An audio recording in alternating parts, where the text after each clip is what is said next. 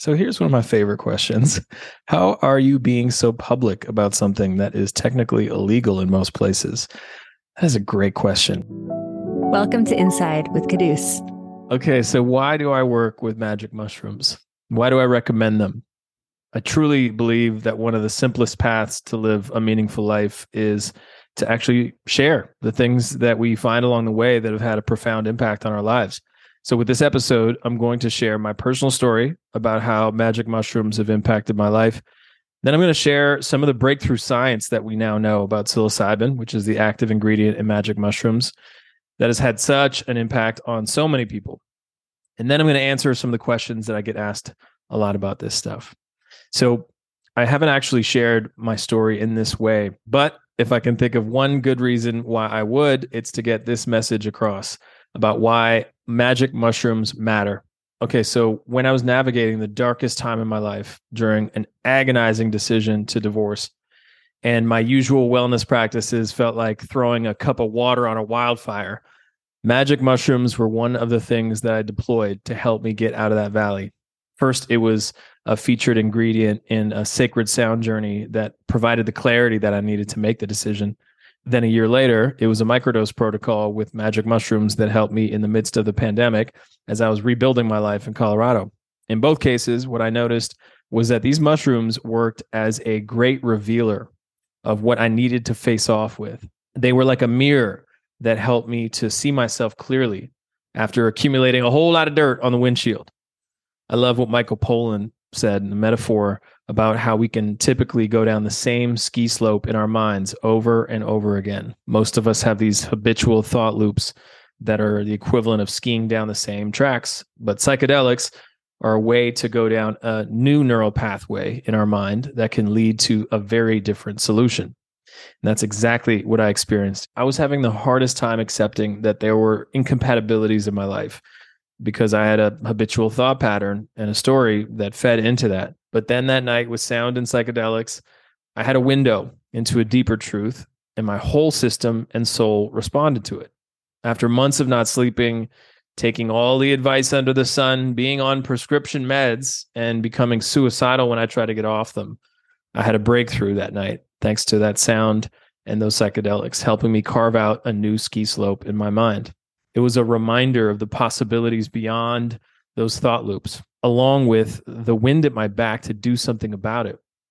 Then a year later, when I found myself in a new relationship that brought me out to Boulder, Colorado, when nothing about my life looked or felt familiar, and I was still experiencing the ripple effects of my divorce and how I decided to give her the business that we had built together, I made another important decision to work with a shamanic guide on a microdosing protocol that provided just enough of that alternative ski slope to go down so that I could build a completely new life that included an awakening about how important psychedelics can be as we navigate what it means to be human. So I've become a shamanic guide and sound facilitator myself to help others with these tools the same way that I've been supported. And it's been amazing.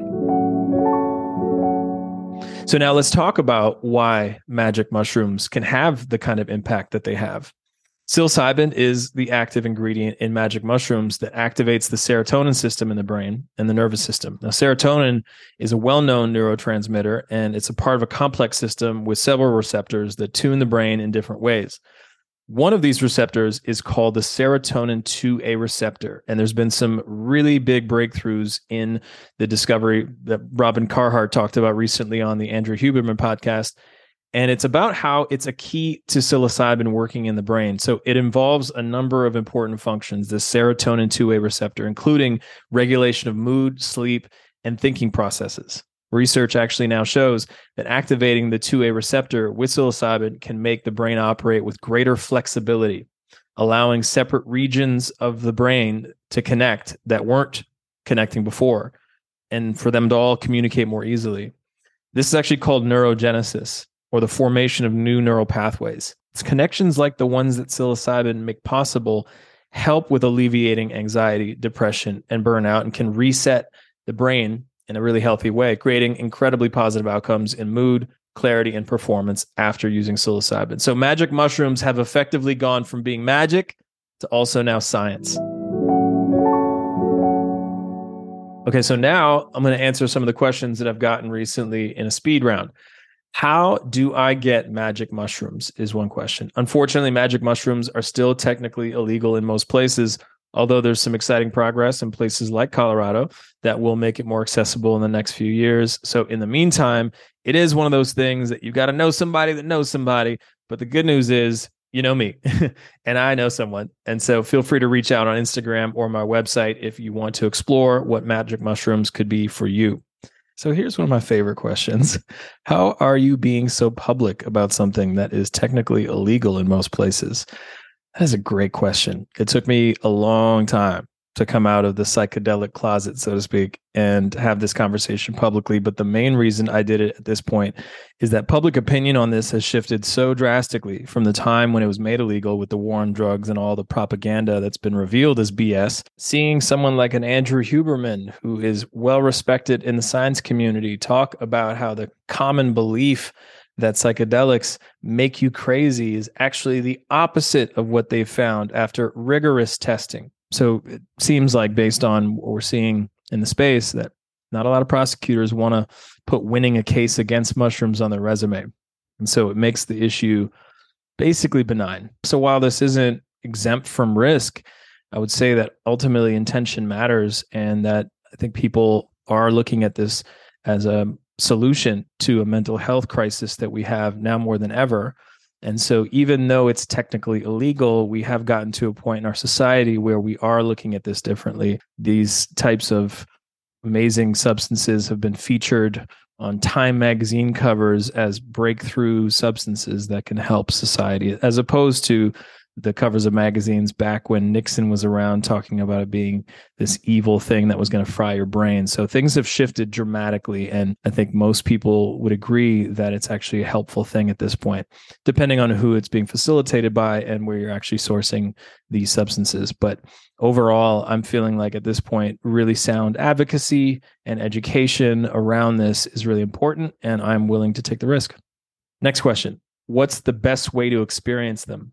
Well, it really depends on what you want the outcome to be, whether it's just recreational or you want to just feel a buzz similar to what people who go out and drink alcohol feel like, or you want to have more of a spiritual and transformational experience with them to get clarity on a big decision you want to make, or to take advantage of it in a healing capacity. I'd say if you resonate with having a deeper dive with them as a breakthrough tool, then I would recommend something like the Sound Sanctuary experience I facilitate, or a microdosing protocol, which I also guide people through. Obviously, a little biased as a recommendation, but whoever you work with, just make sure that they're actually vetted. Okay, next question. How often should I do mushrooms? Well, if you're exploring a microdose protocol, I would recommend taking breaks so that you can see where your baseline is now and not developing any kind of dependency for it. If you're exploring in a bigger, more intentional experience like a Sound Sanctuary, I'd say that it really depends on what's driving the decision, and if you've been integrating what you've gotten from the other experiences you've had. So let's say you had a major insight from your last journey and you haven't been doing anything with that insight for whatever reason, and now you want to go do another journey because it feels like an easier way to feel good instead of doing the hard work involved with integrating that last insight. You might want to consider focusing your energy on integrating that last insight you already got. I'd say if you're in a moment like I was going through my divorce, where it's an acute situation and doing a proper journey every few months might be needed for a full reset of what you've had going on because it's such a seismic shift in your life, then that's a different story because you've had so much going on and it could use that extra support. It really all comes down to your own discernment, your own wisdom about what you need to move forward powerfully in your life. All right, next question. What are some examples of results, case studies? Obviously, I'm a bit biased, but the results that I've seen are truly incredible. And I've actually been approaching my work with psychedelics as objectively and scientifically as possible, since there is a lot at stake, but these mushroom experiences have had extremely positive results. I've seen people rekindle their passion and start playing guitar again. I've seen people get clarity on a dream project and take massive action to make it happen. I've seen people who have been dealing with a traumatic brain injury get relief and start sleeping better. And the list goes on, but let me read you the results from a poll that I took on Instagram when I asked my community how they would describe their psychedelic experiences. One person said straight magic, but real magic from reality. Another person said life-changing. Another person said it's something that can't be described. Everyone has a different experience. It's felt. Another person said rebirth is an understatement. Another person said fun, then scary, then fun again with a laughing emoji. Another person said transmagical. That should be a word. It's not a word currently, but should be a word. Next person said expansive. Another person said interstellar. Another person just had a bunch of exclamation points in their response. Another person said awakening. Another person said each time was different, powerful, insightful, healing. Another person said mind-blowing, a journey full of love, but it was also scary before I surrendered. Really, really important comment right there. Another person said healing with an exclamation point. Another person said, I now think of my life in terms of before that experience and after. Another person said, so soul expanding that I know nothing now. It's an open playing field of creation. Another person said, scary, less scary, illuminating, a journey like your life has opened up and become brighter. So as you can see, it's not a scientific study, but anecdotal as it is, a lot of the people in my community are having really positive experiences. Okay, so next question is, what if I'm scared? Essentially, what if this goes sideways? So I'd say most of the time, bad trips have to do with the set and setting being off. So that means our mindset not being clear going into it, or the setting that we're in for it not being ideal. The key is to go into it with as much intention and trust as possible so you can truly let go and let what it wants to show you flow. If we resist what occurs for us in the experience, it can be absolutely painful and difficult. But then again, that's life too, right? And so as far as the prospect of you blowing up your life afterwards, that's precisely why I recommend working with someone like me who specializes in psychedelic integration coaching, so you can actually connect the dots and have it add up to improvements in your life rather than what might occur as ruptures. So whether you go with someone like me or not, if you think you want to do it by yourself, it definitely helps to prioritize your integration in the weeks that follow a big psychedelic experience. So it could look like meditating more, spending more time in nature, journaling more, or just approaching life with a bit more of a slow pace than you usually would. So you can really slow down enough to connect more dots and take the wisest moves. I definitely recommend not making any major life decisions post ceremony. I would say give it at least a week and at least a few conversations with really sound counsel before making any big life decisions. Okay, the last question here I'm going to answer today is, what if I'm on antidepressants? So I'd say if you're on antidepressants, you might be able to have a lower dose of mushrooms, but I would consult with a medical professional who's familiar with what you're on before doing that. Microdosing mushrooms can be a great alternative to being on antidepressants, but there can be complications getting off antidepressants. So it's really important to consult with your doctors before doing that. And that is today's episode. Hope this episode was helpful. And if you have any other questions, please reach out to me at Caduce on Instagram. That's QUDDUS on Instagram, or my website, caduce.co. Happy to help and excited for you to journey well in this psychedelic space.